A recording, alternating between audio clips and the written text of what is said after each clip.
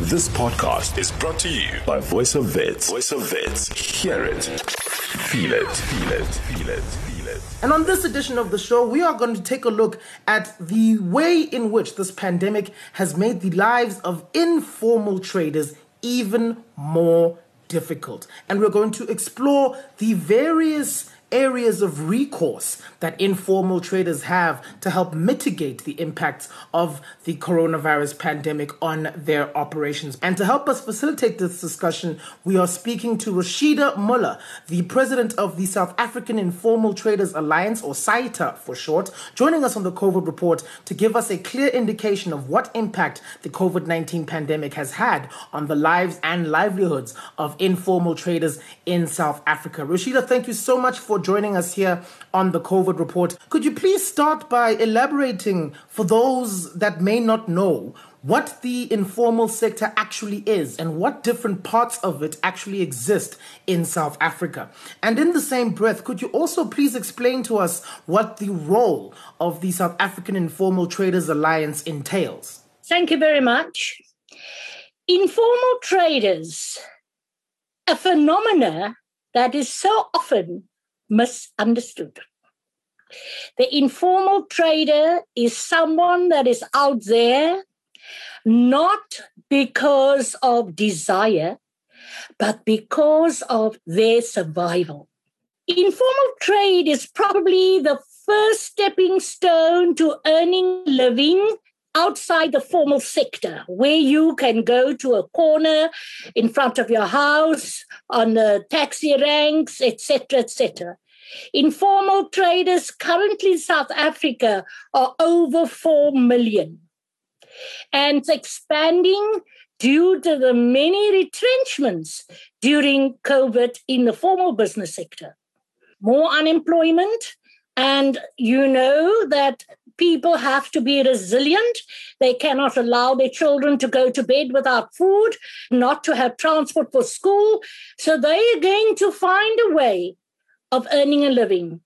And that is, I think, how the informal economy started, by that desire to create a home environment, not to be in poverty, not to be on the begging list, not to be out there and doing nothing, because we know government has its own problems, but to go out there by earning your own income.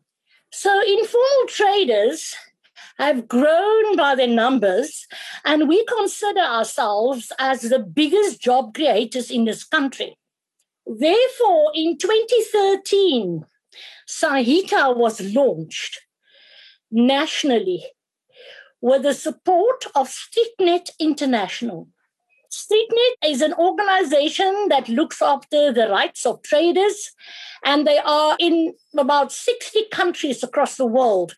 And South Africa at that time did not have the one voice within the informal sector.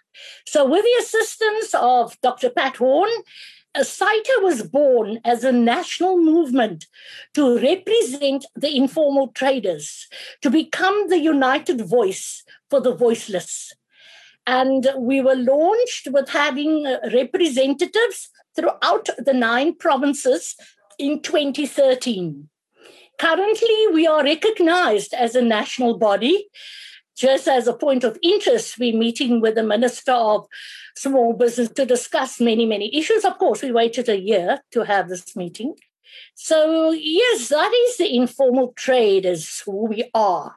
In every corner, taxi rank, all over, in spaza shops, on the streets, no infrastructure, etc., etc. Now, if we want to go into the COVID, this COVID hit us so unprepared. We were in turbulence. We did not realize what was hitting us. All of a sudden, we were told to close shop.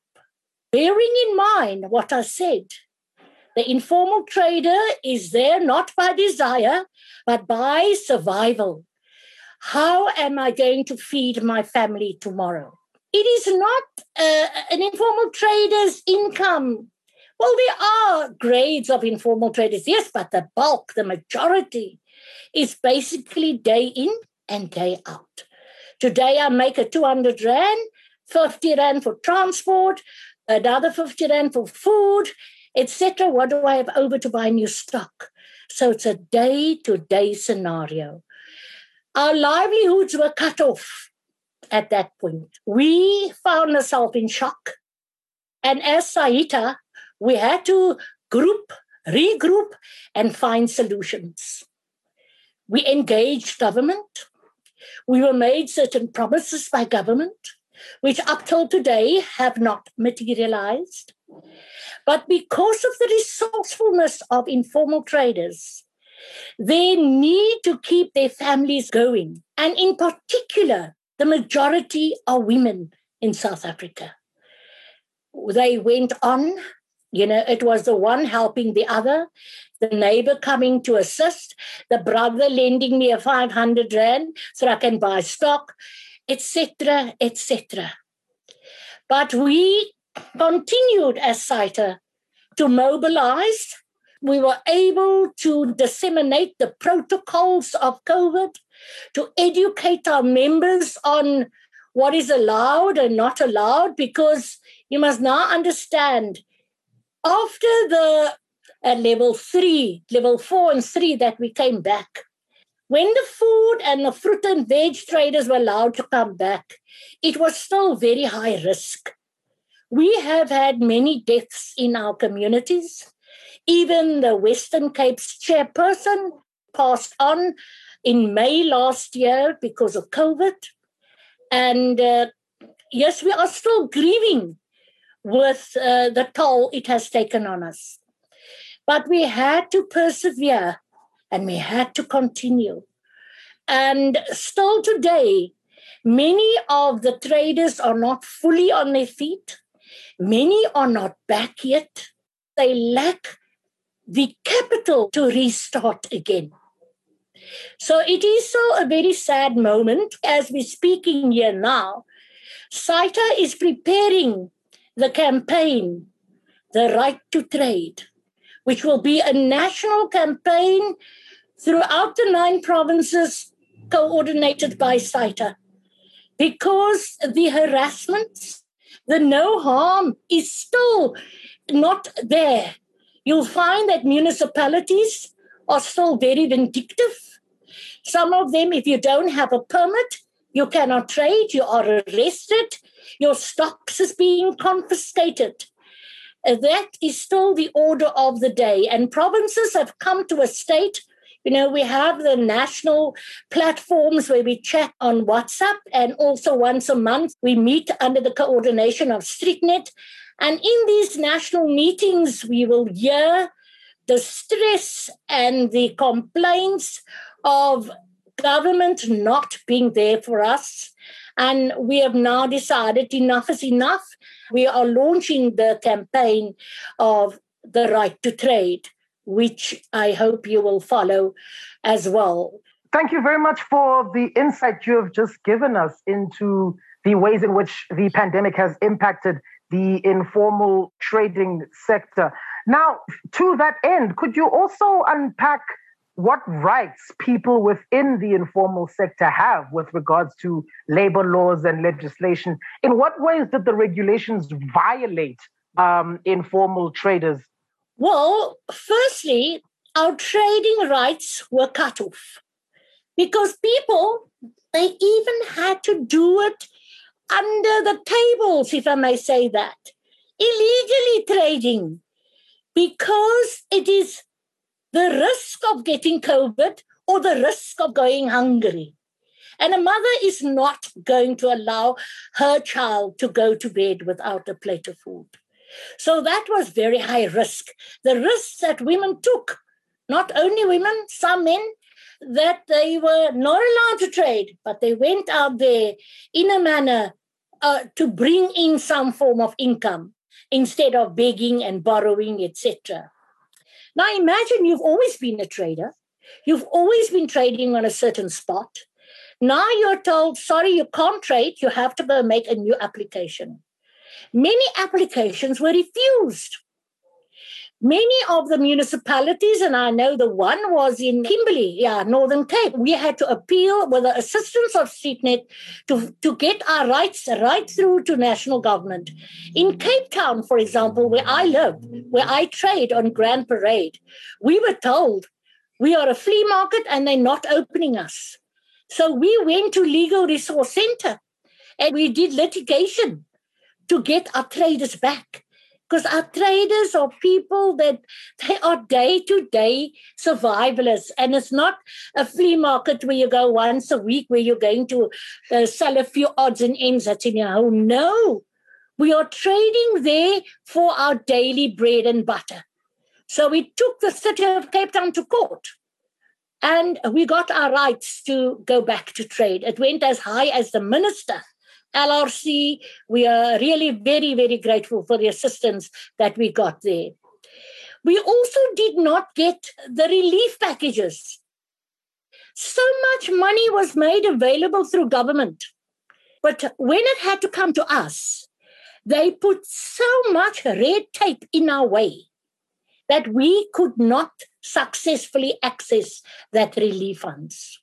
So although there was, I think the number was 500 billion was put out for relief, none of that came into the hands of the informal traders. And these are the matters that we are putting onto the agenda with the minister right now. Although we long into the COVID, it's still COVID. And the other thing about COVID as well, they made a commitment, the municipalities, bearing in mind local government is basically the landlord of informal traders. They made a commitment, no fees, no permit fees to be paid whilst you are during COVID. But last year, August, they started taking payments again. And now people are being threatened. You haven't paid, we're taking your bay away. The campaign, My Right to Trade, is of vital importance as I am putting my family's life at stake by trading. If I don't trade, they will die and be on the poverty line. So we are fighting for our rights as the informal traders. There is not enough done by government. We, for example, the social protection that formal workers get, none of us have social protection. If a young female trader, informal trader, becomes pregnant and she needs to leave to have the baby and have a few months off, when she comes back, that space is taken away. She had no maternity leave. She was not covered. In 2015, the ILO passed a recommendation R204 for the formalization of the informal sector. Now, we are working on that, but we cannot implement that if government are not partners in the implementation. So it's no use having this whole big drive for the transformation from informality to formality, but nobody's coming to the party except the informal trader. We are looking for decent working space. Currently, what do you see when you go to a taxi rank or a street market? You see the traders in the wind, in the rain, no formal infrastructure, no toilet facilities, no water, running water available. We have been crying for donkey years for an enabling environment for the informal traders. If we build up the informal trade, if we're making it more enabling, we would be able to grow and develop with the assistance of government, with the necessary training and upskilling. And in that manner, if our businesses grow, we are able to employ 1 or 2 people. Imagine if half of the informal traders can have that enabling environment and offer 1 person a job, we would employ 2 million people. But misunderstanding, misnomer of informal traders are of nuisance value. But the contribution to the GDP is quite high. I think up to 15, 18%, if not more. And more people are entering the informal sector. Our country needs to realize that the engine of the economy is lying within the micro business sector because it's growing so fast.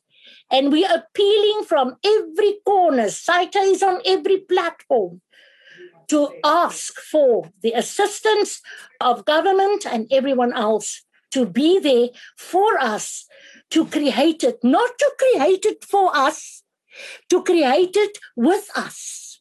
We are saying nothing about us without us. When you plan or you want to write a policy for the informal sector, let the informal sector sit at that table to discuss and consult with you so we come out with a win-win policy that we have agreed to. But the programs that they're bringing out, the relief funds that they brought out, it's far too bureaucratic and not attainable by us as informal traders. So then let's talk about the My Right to Trade campaign. A lot of informal traders aren't socially protected in the country. Do you believe this is partly due to the attitude that certain sectors of South African society have towards informal traders, and how that attitude filters through to the government and how the government themselves look at the informal trading sector? And in what ways is the My Right to Trade campaign looking to address this matter? It is important to note the My Right to Trade campaign has emanated over the years of frustration, engaging, writing, picketing, marching, and nothing being done. In 2016, we did also a national one, but it wasn't on IO, not as big as what we're planning now, but we embarked on the cities we want. And many of the provinces participated, not all. And then we handed over our demands to our premiers. But nothing has changed. Yes, we accept your demands. We will look into your demands. But reflecting back from 2016 to now, 5 years later, we see, but guys, we are worse off. We are worse off, and we cannot allow this. So, it is important to realize the numbers of the sector. The numbers are so huge, and yet government, municipalities, they are not assisting us in the buy micro, buy local. People would say, for example, I'm not going to the parade. No, it's a hot spot. You're going to be robbed. Why? Because we don't have any good securities in our informal trading areas. Yes, indeed. Drug dealing takes place in those areas. Yes, indeed, shoplifting and crime takes place. Why? Because government is not assisting us with resources that is part of the enabling environment that we want to work within. So the campaign that we are embarking upon is to demand for implementation of our rights, and to have a program, a plan with timeframes and commitment from government. And for example, there's a 4 billion rand made available to the Department of Small Business Development now. How much of that is coming to the informal sector? Where is it going to be used? And also, don't tell us we've done this, that, and the other. As a national structure, we don't know what you've done. In the past, government would make statements, we've made 25 million rand available for the micro sector. But we as the leadership of the informal traders in the different provinces would question each other. Do you know about it? Has it happened in your province? No. So that partnership, that consultative process is not there. We want that. It's our livelihoods. And if government can only realize by working with us, we can increase and really make our sector much more viable. I'm thinking of another organization out here in Cape Town. Now, we know that the municipalities do not trust the organizations enough, or they don't have the faith and confidence that we could self-manage our markets. So now the municipality will give a permit. If you apply, some get, some don't get, and that is why also the right to trade goes out, because every person has a right to trade. But the selective permits are being issued. So you get a trading permit, I don't. But they come to the markets randomly, and they'll say, where's your permit? No permit, pack up immediately. We have seen what happened in Durban now a few days ago. And SAITA distanced itself from any xenophobic attacks. Any violence, we do not operate in that manner. We must make that statement very clear. So in Bellville, as I'm trying to explain to you, you have an organization there, and let's say they have 300 members. But the city doesn't control it. The organization leadership take it amongst themselves to service their traders, although the traders pay to the municipality. And outside the trading areas is hundreds of traders who have absolutely no permits. We don't even know if they are legal traders.